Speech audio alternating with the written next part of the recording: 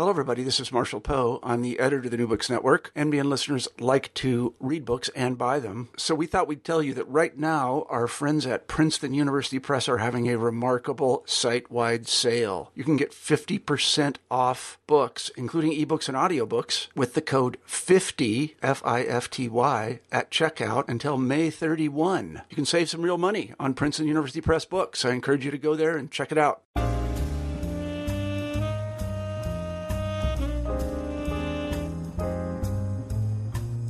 Greetings. This is James Stansel, the host of the African American Studies channel of the New Books Network. And today I had the pleasure of interviewing Paul Youngquist. He's an English professor at the University of Colorado at Boulder. And his book is A Pure Solar World, Sun Ra and the Birth of Afrofuturism, published by the University of Texas Press.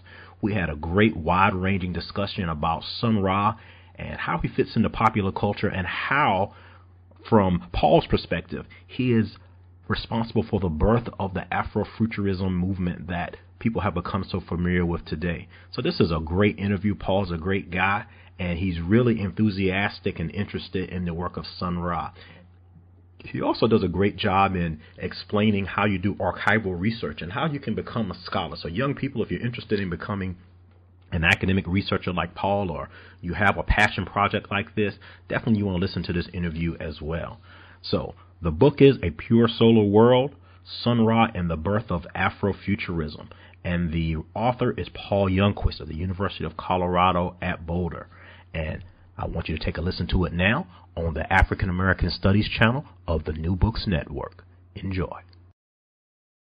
Hello, and welcome to the New Books Network. I'm your host, James Stansel, and I'm here today with the author of A Pure Solar Wind, Sun Ra and the Birth of Afrofuturism, Paul Youngquist, who's an English professor at the University of Colorado at Boulder. And his book is published by the University of Texas Press. Our friends there, they often provide us some good authors and some good books on the New Books Network, the African American Studies channel. And it's no different today. Paul Youngquist, how you doing, sir? I'm good, thank you. It's good to be here, James. Absolutely. It's great to talk with you. And we're going to be talking about the artist Sun Ra. Now, a lot of people probably have heard of Sun Ra, but there may be some others who maybe aren't as familiar. So we're going to be, going into a lot of depth and detail about Sun Ra and his connection to Afrofuturism. But before we do that, Paul, can you tell us a little bit about yourself and your background and how you got interested in this topic? Yeah, sure can. And that's a good question, because what's a white kid from the Midwest doing writing a book on Sun Ra? That's what I want to know. I was born in St. Paul, Minnesota. Okay. I'm not going to tell you the year. You can figure that out, though. And I was a preacher's kid, so I spent a lot of time in church. And that's probably where I was first exposed to music, but not, I can promise you, Sun Ra. My childhood was uneventful, but it was an eventful time. Mm-hmm. I grew up in the 60s, so there was that Vietnam War, all that worry about the draft, civil rights movement, all those killings. Mm-hmm. When I was in sixth grade, there was a kind of remarkable event in my life. I went to school on the first day of school. Mm-hmm. I came home from school and I said to my mom, there's a black boy in my class. Mm. And that hadn't happened before. And my mother, preacher's wife, she said, "Oh, really?" So she called up the school, and she got the name of that black boy's mother. Her name was Thelma, mm-hmm. and she went down to Thelma's house and became her friends. Wow. Lifelong friends. So as I think about, like, where does this interest in the music come from, it comes partly from Thelma. But later on, I asked my mother, "Why'd you do that? Why did you seek out Thelma and make a friendship with her that basically shaped our whole lives?" She says to me, "Paul," and she leans in and she says, "Paul, when they killed Dr. King, I felt I had to do something." Mm. And we grew up in part of town that was literally just on the other side of the tracks, the proverbial tracks. Right, the dividing line. Yeah, and Thelma had bought a house on the wrong side of those tracks. Mm. So my mother wanted to make sure that Thelma and her family, the Bivens family, had a good experience in the neighborhood. And so that's I think the first place I connected mm-hmm. With So it's black people and black culture in a way that kind of raised interesting questions for me. And I owe a lot to Thelma. I dedicated this book to my mother and my other mother, Joanne, and my other mother, Thelma, because they were both very powerful women, important women in my life. Thelma Bivens, right? Thelma Bivens. So, and son Howard, who is my age. We grew up. Yeah, I was going to say if any descendants from Thelma or Howard are listening, you got the shout out right here on the New Books Network, the African American Studies channel from Dr. Paul Youngquist. Oh yeah, very influential in your life, right? I'm grateful for their company. Anyway, from there I just grew up. You know, I went to high school. I graduated in 1976, the bicentennial year. Wow, so that was a big deal. And then I unlike Howard, my friend, I was able to go to college. Right, so I went to a small Lutheran school for a couple of years, and then I transferred to the University of Colorado, of all places. More on that later, and graduated from there in 1980. I was an English major because I didn't know what else to do, and I liked to read, and I was enjoying that. A couple of my professors said, "Hey, you should go to graduate school," and I said, "Graduate school? What's that?" and they told me. You know, it was like college, only more so. And I thought, well, that beats construction, which was my plan before that. So I kind of fell into graduate school. Was accepted to the University of Virginia. Went there for a master's degree, and then continued there for a PhD degree, which I finally got in 1988. And then at that point, you know, against all odds, I got an actual job at an actual university. Penn State University. Okay, you probably heard of that. And that was really a great moment in my life too, because it was there at Penn State that I acquired a colleague by the name of Billy Joe Harris. Billy Joe turned out to be a really important figure in my life, my intellectual life, but also kind of my life of listening to music. Billy Joe was a poet. He is the editor of Miri Baraka, and he's a really deep listener to music, black music and jazz in particular. So we used to sit around, listen to music at Billy Joe's house. And eventually we called it, and I'm sorry to put it this way, but we called it music that the women in our lives hated. Because they just didn't like it. We tended to listen to a lot of free jazz, a lot of educational stuff, really kind of demanding stuff. But it was joyous too, and he helped me understand how to listen to it. And one day we're sitting around listening and looked at each other and said, hey, you know, we should teach a class in this together. So we did. We taught a graduate seminar in free jazz. And it was then, and this was in the 1990s, it was really then that I started listening to Sun Ra. Okay. An amount of attention, curiosity, and then eventually a kind of obsession and love. So I owe that all to Billy Joe. And there too, I just want to thank him for turning me in that direction. Anyway, I worked at Penn State for 20 years. And I was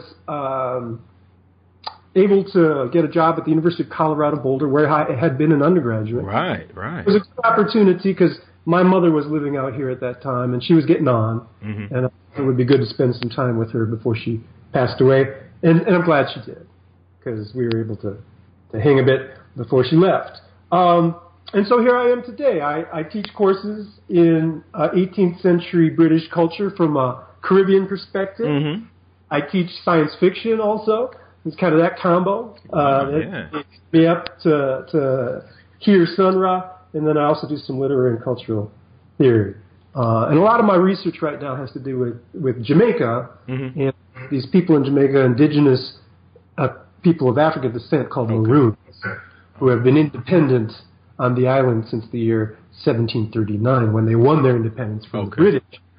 There was a certain amount of guerrilla resistance. So that's who I am in a nutshell. Wow, that's a really cool nutshell there, Paul. You've had some interesting experiences, kind of been all across the country doing some different things, and wow. Yeah. And thank you for sharing, because it's really good for the listeners to kind of understand the backgrounds and the motivations for the folk, that we get to hear on the New Books Network. So absolutely, thank you for sharing that. And who is this man that we're talking to? It's Paul Youngquist. He's an English professor at the University of Colorado at Boulder And we're talking with him on the New Books Network, the African American Studies channel, today about his book, A Pure Solar World, Sun Ra and the Birth of Afrofuturism. That's a great title. He's a great artist, and this is a very good book. You know, I learned a lot about Sun Ra. You know, I came from a bit of a later time period. I'd heard the name and I'd heard some of the music. And like you, Paul, I was kind of fascinated. And so I learned a whole lot more about Sun Ra, you know, and reading your book. So, you know, I thank you for writing this and your efforts. And speaking of efforts, you know, I like to ask the authors as well. How long did it take for you to complete this work? James. Too long, really. You know, an academic life is so full of a wide variety of demands. Right. I suppose, you know, I first came to this subject through Billy Joe in that course we taught together in the mid-'90s. And the question for me became, the more I listened, like, where does this music come from? Right. You know, it's like nothing else, really. It's challenging, it's crazy, it's glorious, it's beautiful. But how did it happen? That question was sort of a germ for a while. I suppose answering it in a way that yielded the book maybe took years from start to finish. Okay, wow. You know, so it was a matter of doing a lot of research when the opportunity arose, and then finding a press that was interested in the project. And all hail University of Texas. I really appreciate their support for this project. And then writing it, probably a decade's worth of work. Yeah. Wow. So a decade's worth of work, and that's often, you know, what we hear. You know, scholars have different amounts of time, but I would say on average, you know, usually we hear 8 to 10 years, right, to do something like this. You don't just roll out off the turnip truck and the book is written, right? I mean, you have to lots of work. A lot of work. You know, if I can tell a little story about researching the book too. One of the cool things about the book then is that it brought together my interest in music. A lot of us had an interest in music, but in the academy, we don't always know how to pursue it intellectually. Right.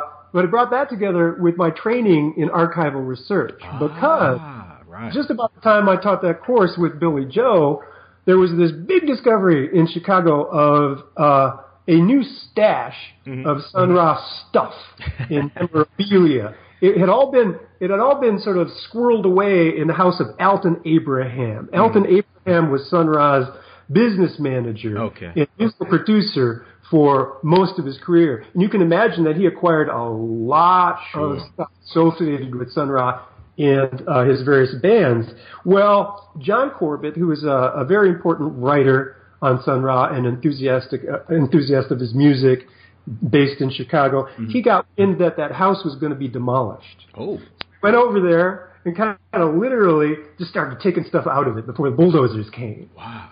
So he acquired heaps of just junk related to Sun Ra's career: business cards, letterheads, catalogs, contracts, bills, photographs, notebooks, scrapbooks, you name it. Right. And got it all out of there and persuaded the University of Chicago to take it, receive it, and house it as an archive. Okay. So when that became available, I thought, wow, I'm a trained researcher. Why don't I get into that archive and see what I can learn? And that's what I did. Drove to Chicago and spent a lot of time over the course of several years immersed in those materials.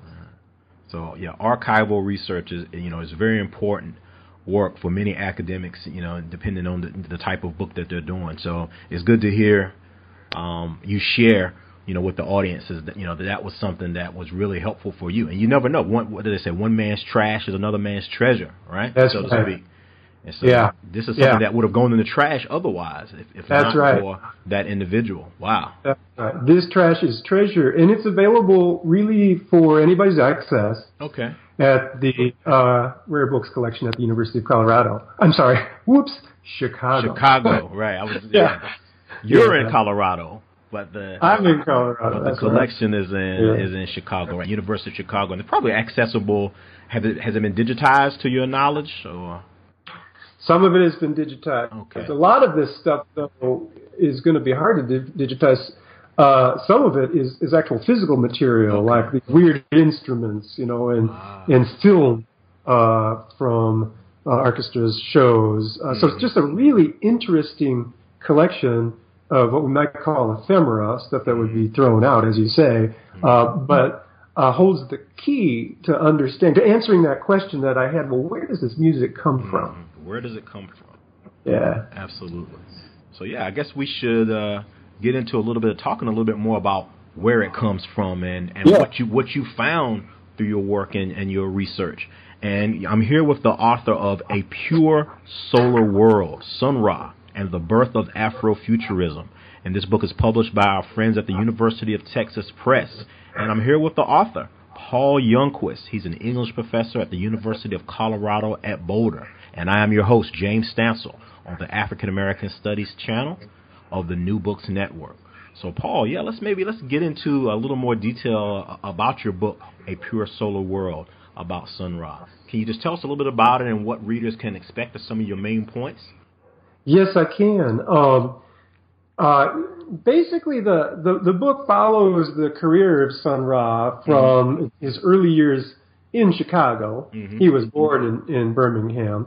Up until Sun Ra and his band sort of lands permanently in Philadelphia in around 1968. So that's basically the narrative arc of the book. But what's more important to me was to focus on a few key points that help answer that question of where this music comes from, and more importantly, perhaps, what this music is doing in its cultural and political moments.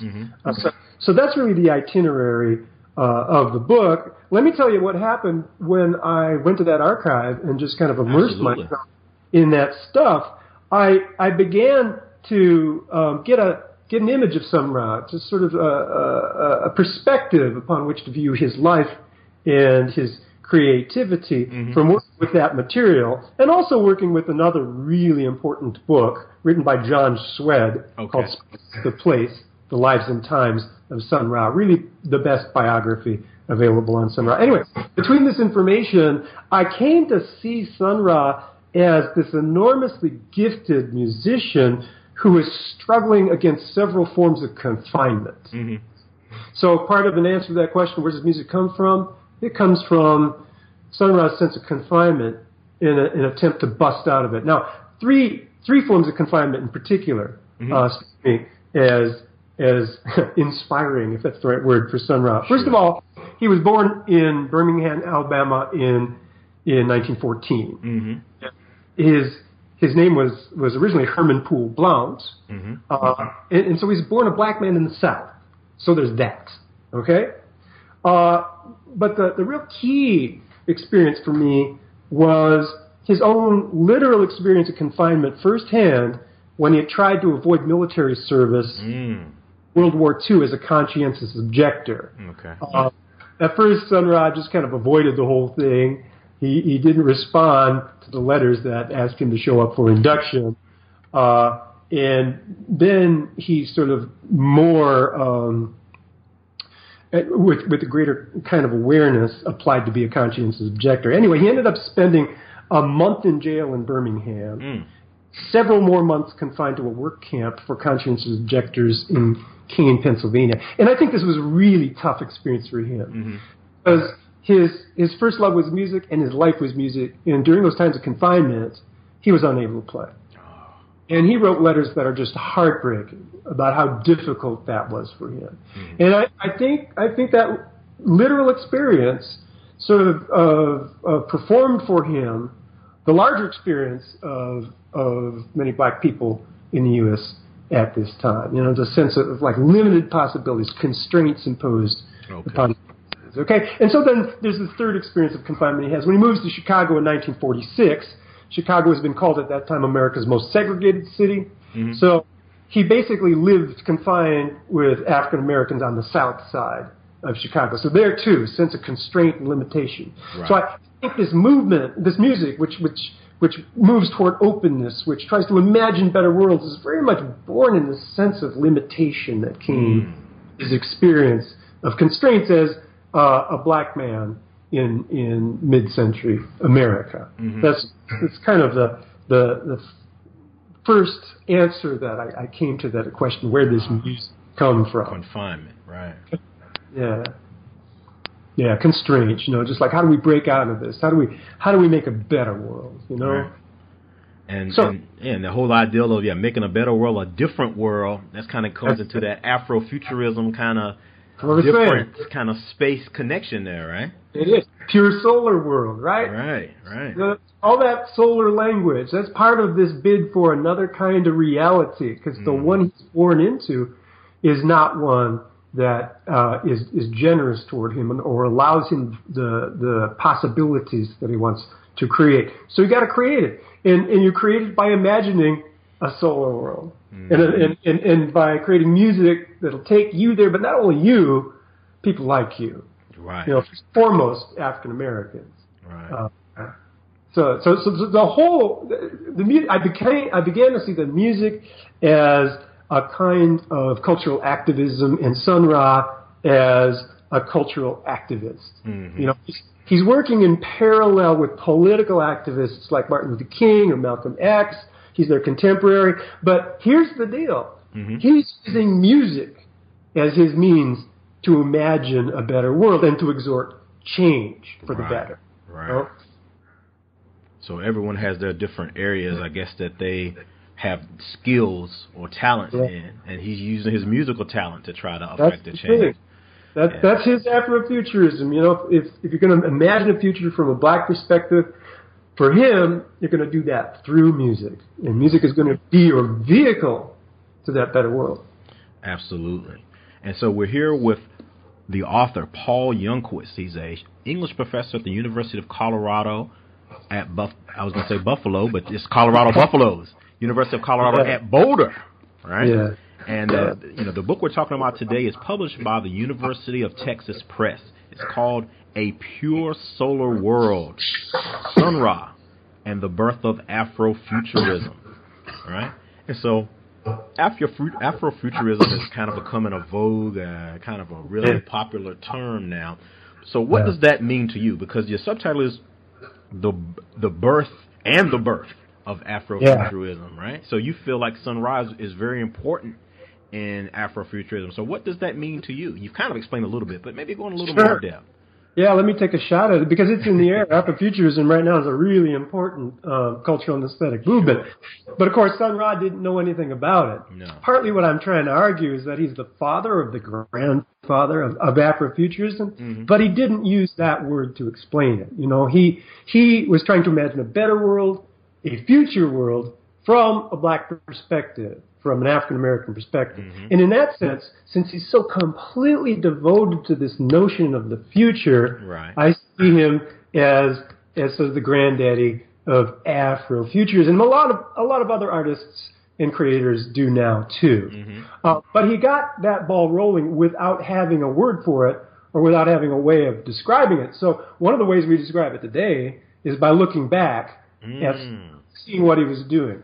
So for me, one of the key moves that he makes, and I think this is huge and important, one of the key moves he makes is to say, hey, black people, you're living in the past.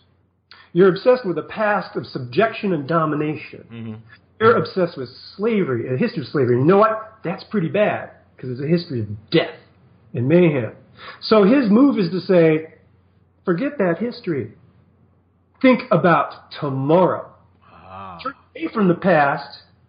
Turn toward the future. Imagine a better future, a black future, an African-American future. So he does this really, I think, courageous, bold, and questionable thing. He says, hey, man, we got to detach ourselves from that history, invent a new history, and for that he goes back to Egypt, ancient Egypt, where you have black people creating a great civilization that lasts for thousands of years. He says, that's our true history. Let's forget about that middle part, that middle passage, which is so bad. And let's turn toward the future. And let's invent music and create works of art, contribute to the world works of beauty that are headed in a future direction, a better world in which we can realize true potential as black people, true happiness as black people. So that, for me, is his Afrofuturist move. It's got a political register because he wants a better world. But it's also got a kind of visionary register, because that better world, it ain't this world, right? It's another world. So there's also kind of criticism involved here of a politics that can't aspire beyond the present. Well, Sun Ra's future is really visionary, utopian, you could say. Sure. A world where we've been liberated to fulfill our possibilities, and by our, I guess I mean Sun Ra's talking about African Americans, right. Possibilities they have for creativity and political and social potential. So, when I was a child of the 80s, Paul, I come with the Run DMC and, all that kind of hip-hop, right. Sugar Hill Gang and all that kind of movement. But, when I learned about Sun Ra, it was kind of, it was kind of in retrospect, kind of a later kind of thing. And I think about him and, and I make comparisons to a Jimi Hendrix, to an extent, to George Clinton with Parliament, Funkadelic. Okay. Bootsy Collins, and more like for me as a young man, like X-Clan, which was a hip hop group that had that real, like you said, that kind of Egyptian, African, connection, or an outcast, kind of ATLians. And so there's a clear line, at least to me, and you know more about it than I do. What do you think? Oh, yeah. I think there is a clear line. I think that Sun Ra's behind a lot of this artistic expression, even if the artists aren't aware of it. Sure. Because what he invents, really, is a vocabulary, an artistic and musical vocabulary for imagining the future. So any black artist who's interested not just in bling in this present moment, but interested in turning toward something else, something bigger, something better, is really inevitably referencing Sun Ra as one of the guys, not the only one, who, and there are women too, who began to invent that possibility and use music specifically as an idiom. So absolutely you see it in P-Funk and George Clinton. They're very much part of that Sun Ra project, but they are so earthly, right? They bring it down to earth because it's all funky for them. And funk becomes this like force for transforming this planet. It's a really interesting move in the wake of Sun Ra because it's focused on the earth, where Sun Ra is like, let's get out of here. Space is the place, man. We're going somewhere else. But that shows you that this Afrofuturist example and the kind of language that's being evolved through it is capable of many transformations and applications. So people come along and do it. There's like Outkast is a really good idea. You hear it in music today. Today's music. Oh, yes.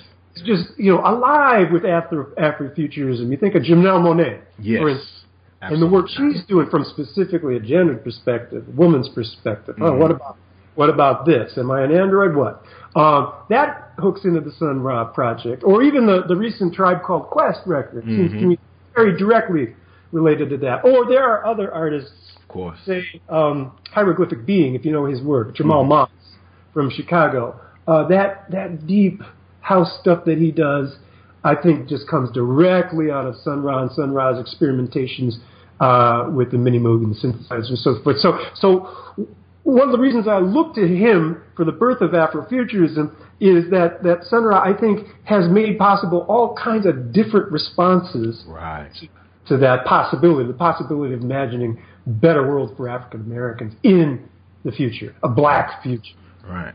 Through music. People often now they think about Afrofuturism in terms of like fiction and science fiction or graphic novels or comics, some film, but this is music. And you mentioned you gave some people, if they're interested in some nice musical references, you gave them a few there that they can go out and check out and listen to. I think one of the ways people talk about Afrofuturism today is that it takes kind of African American creativity and crosses it with science fiction. And that's very much the case, and you can see how appealing that is. Sun Ra understood that the real aliens in America were from Africa.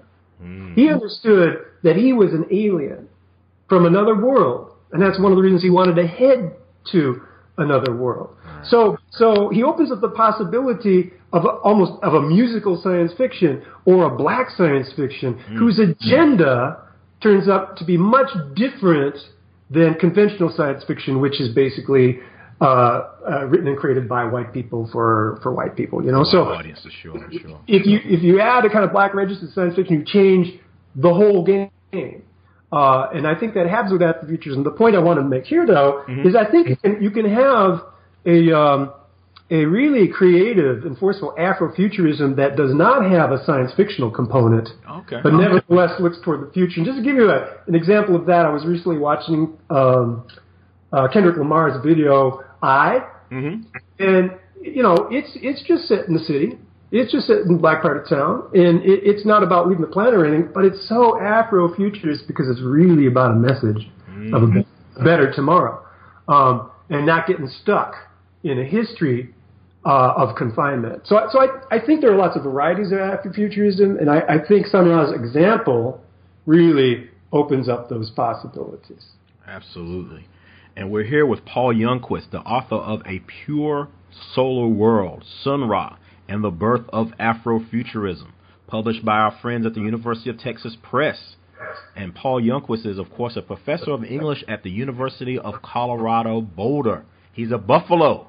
Buffalo. As an academic and now a professional academic and as an undergrad, right? So you're back home, so to speak. That's right. That's right. I came back home, and it's true what they say about going home. It's not so like you think it is. Not as easy. Everything changes while you've been gone. It does, but we can still make it home, though, right? Yeah, that's what I'm doing. Maybe a bit of a different home, but we can still make it home. And Paul, if you don't mind, I like to talk about like the book covers and jackets as well, because imagery, particularly with someone like Sun Ra, is very important as well.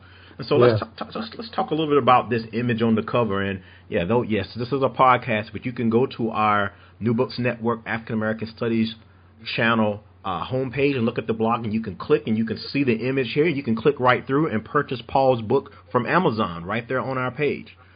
So you can do that as well. And you can see Paul's lovely face, and not mine. You don't need to see me, but you can you'll be able to see Paul's image up there as well. And this image, what we're talking about now, this image of Sun Ra on the cover.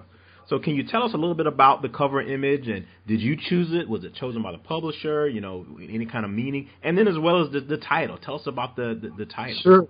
Sure, I will. I'll tell you both those stories. It's a delicate choice. The choice of the cover image. Of course. And the press had some ideas, and I had some ideas, and we tossed them back and forth. That particular image won out, to my surprise, over a bunch of others that were like cooler and hipper and crazier. But that one really sends the message, that there's something very creative happening here in the context of African American culture. Now that image is one that I found amidst all the material that is happening at the University of Chicago. Right. It was in a big stack of pictures, glossies. I was just looking through it. I thought, well, that's a cool one. That's kind of crazy. What does it mean? I'm not sure, but I'm getting some futuristic feelings from it. It was used on the cover of an LP that Saturn Records produced. Okay. Sun Ra sort of DIY record house produced in the 60s, called Fate in a Pleasant Mood. But other than that, it's not widely known. So I suggested to the press that maybe that image is black and white, so high contrast black and white. And what the press did was take it and colorize it in that way. Once they put the color to it, man, the thing just pops. Yeah. Really nice image. So they went with that, and that was good because we didn't have to pay anybody for it. The University of Chicago, in their generosity, gave us permission to use it on the cover. Awesome. And I think it says what the book needs to say about Sun Ra as creator. Now the title, it's interesting that you ask about that, because what that title taught me is that an author often doesn't know very much about an author's own work. So I had a different title. I'm not going to tell you what it was. You don't want, you're not going to tell us? All right, I'm going to tell you. My title was Sun Ra, Sounds for the Space Age. Right?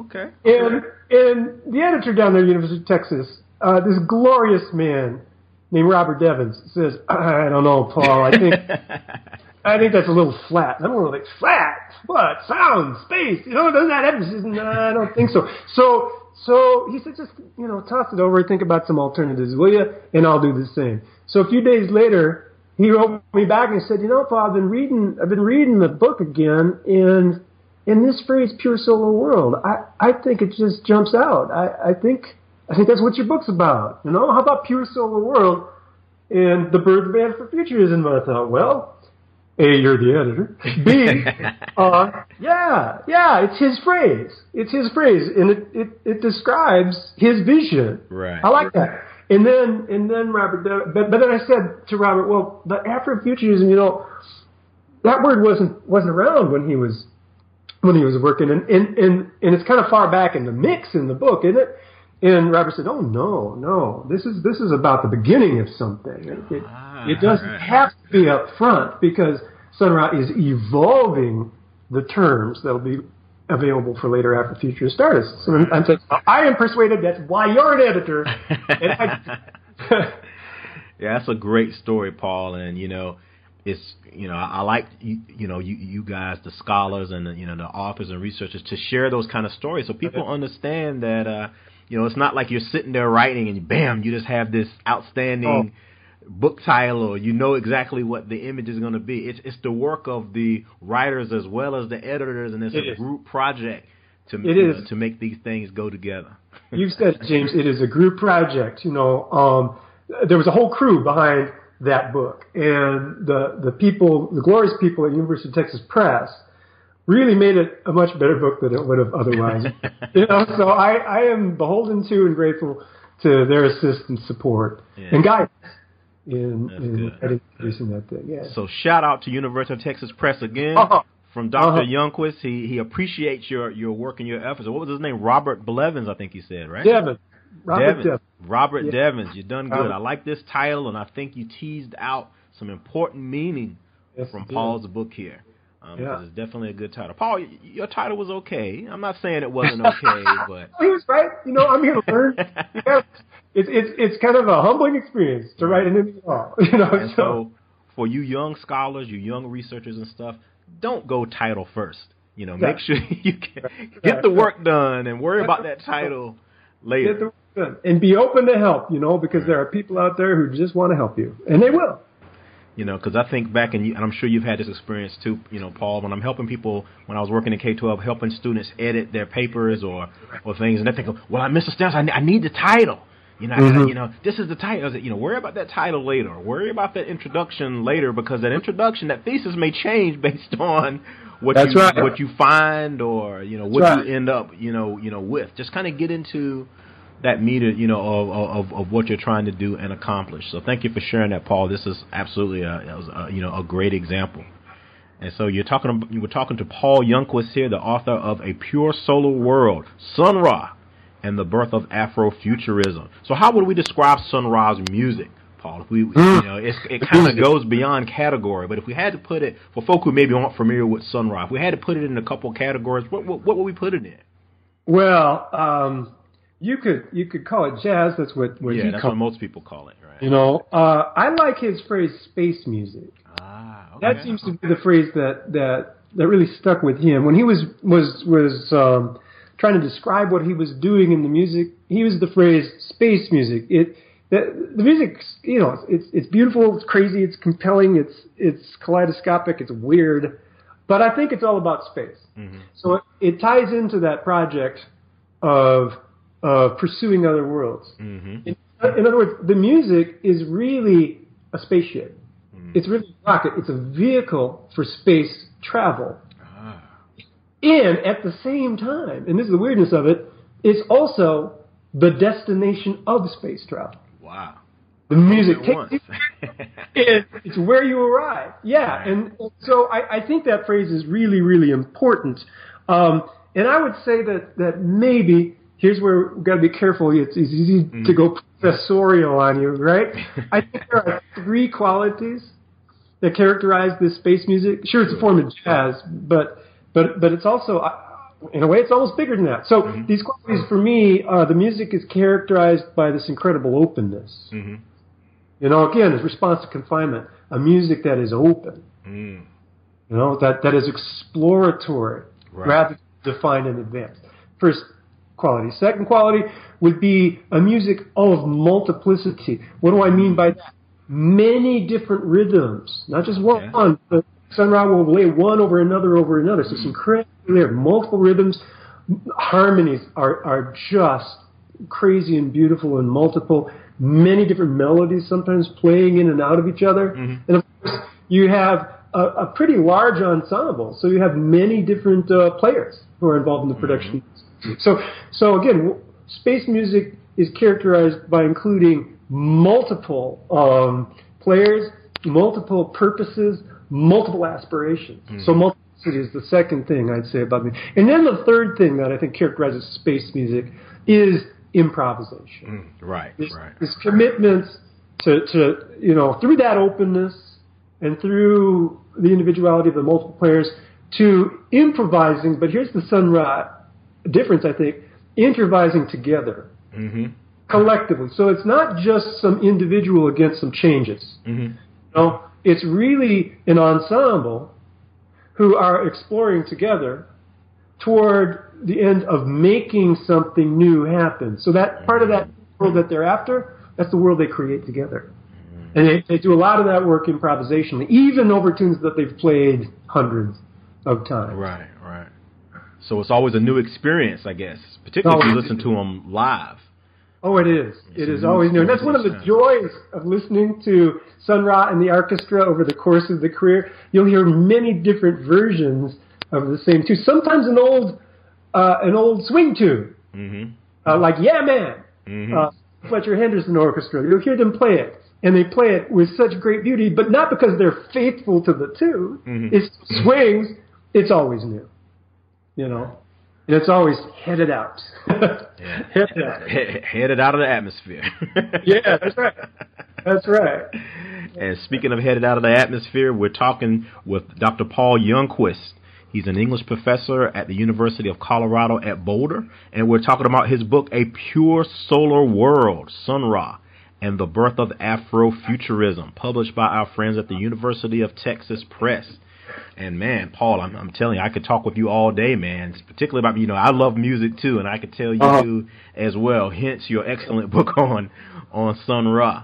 But I don't want to hold you up all day. But definitely, if people are interested in talking with you further and, and sharing some insights or stories about Sun Ra or anything with you, can they get in contact with you via the internet or social media, or how can they get in contact with you? Oh, they can just email me, and I would be so delighted to talk to anyone. That's paul.youngquist at gmail.com. Simple as that. And I'll get back to you for sure. And I'd be happy to start a conversation that was last week. James, can I say one more thing about Sun Ra in the book? Oh, man. Go ahead. All right. There's one more sort of purpose that I felt committed to in this book. One more thing that I wanted the book to do that was really important. And that was to celebrate Sun Ra as a poet. Ah, right. We all know him as a musician, but he was a poet too. And I think he was a very good poet and a very important poet, but he's mostly an overlooked poet. So one of the things I wanted to do was bring the poetry to the fore. He thinks about poetry as another form of music. Music is another form of poetry, so there's a kind of exchange between the two of them. And maybe encourage people to read a little bit of Sun Ra's poems, to take the poems seriously as a way of understanding the music and vice versa. We publish these poems on record jackets, in catalogs, programs, all over the place. So they're kind of distributed all over his world.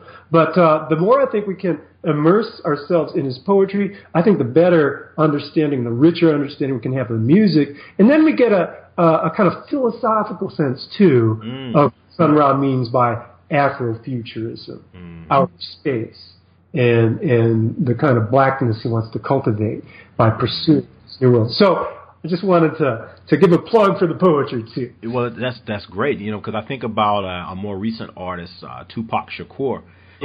Same thing. People, scholars like yourself really want people to look at his poetry, his lyrics as poetry. More so than just the musical aspect. So that's really great that you mentioned that. Same thing with Sun Ra. I mean, it's a lot deeper than maybe some would, initially think from first inspection. Absolutely. That's right.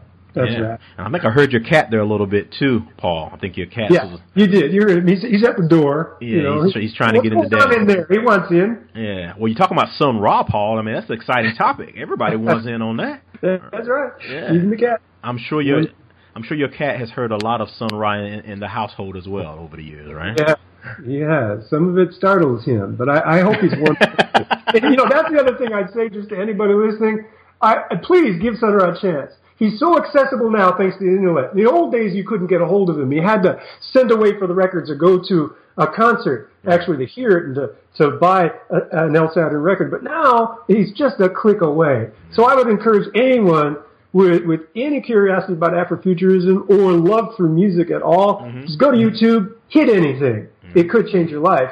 It'll probably make the world a better place. Right, and lots of albums, lots of collections and such that you can purchase from like Amazon or, you know, any of your music providers, iTunes or those kind of places.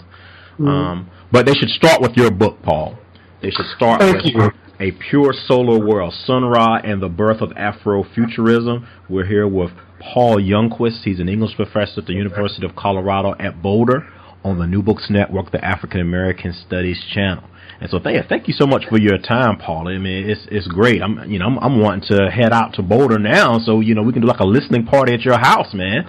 Well, I hope this isn't the end. Let's just keep the conversation going. And thank you so very much for your interest in the book and in Sun Ra and telling other people about it. Oh, it's my pleasure. And I would love that, you know, to have you on again. And speaking of which, are there any current projects you want to discuss or future projects or places you want to direct our listeners to that they can find more about your work? Well, you know, a lot of the work I've been doing recently involved Jamaica. I go down there and do some research, and I found over the course of the last, say, 10 years, as I've been going down there, that I've acquired an interest in and a passion for Jamaican music. So I think there's a bit of Jamaican music going to come out of this, maybe with a focus on Rastafari and its relationship to music, or maybe just focusing on Lee Perry because he's such an interesting artist. So yeah, I think it could do for Scratch what I've done for Sun Ra, and that would maybe open up another side of his creativity.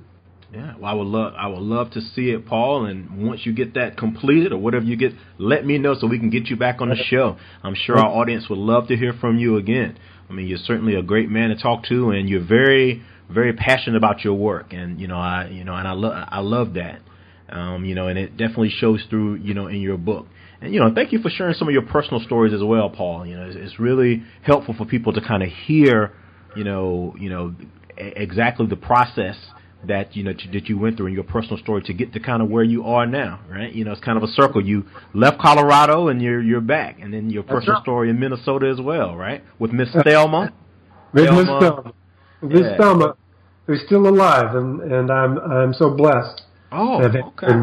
Yeah. So, Miss Thelma, if you can hear us right now, thank you so much for being such an influence on Paul's life. It allowed us to have this great work and the other great projects Paul has worked on. So, you did good. You were definitely an inspiration to Dr. Youngquist, right? Yeah, that's for sure. Oh, yeah. All right. Paul, are there any final thoughts you want to leave the audience with from your book, or any other things that you want to talk about before we close out for today? All I'd say is, follow the example of Sun Ra. Mm-hmm. Be visionary. Right. Sun Ra said, the possible has been tried. And it didn't work. It's time to try the impossible. The impossible. So whatever you think can't be done, think again. All right. Follow Sun Ra's lead, travel the spaceways, and imagine new and better worlds. That sounds good. I saw an image on the internet recently that it was the word doubt with the UPT scratched out, and it was just do. That's it. That's the Sun Ra thing. Do. Just do. Create. Remove doubt and just do. Yeah, and just do. Yeah. You've inspired me, James. There we go. Yeah, I love it. Well, no, thank you, Paul. It was absolutely great talking to you. I'm sure it will not be the last time that we'll be together on the African American Studies channel on the New Books Network. And one more time before we go, the book is A Pure Solar World, Sun Ra, and the Birth of Afrofuturism. It's published by the University of Texas Press. And if you go to our New Books Network page, you can click through there and you can purchase it directly.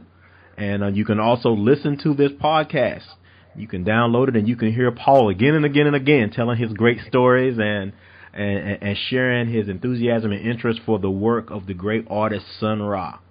And so on that note, we're going to close out today. I'm going to let Paul go on with his day. Thank you so much for taking some time with us there, Paul Youngquist. And you can say goodbye to our audience, Paul. We'll let you go. Goodbye, everybody. Thanks for listening and travel to space with us. Oh, absolutely. And on that note, we're going to say goodbye for the day. Thank you for listening to the New Books Network, the African American Studies channel. I'm your host, James Stansel. Buy the book, A Pure Solar World, Sun Ra, and the Birth of Afrofuturism by Paul Youngquist. Peace and love, and we'll see you next time.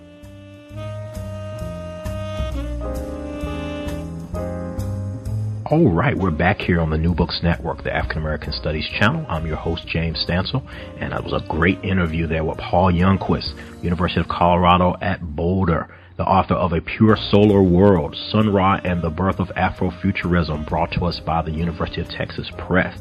And if you're interested in Sun Ra, or, his music, or want to know more about him, or have some interest in Afrofuturism, definitely get in contact with Paul. He'd love to hear from you. You can email him at his Gmail address that he mentioned, or go to his University of Colorado at Boulder webpage, and you can shoot him a message. He'd love to hear from you. And his current project that he's doing, he's working on a book potentially on Rastafarianism, Jamaican music and such.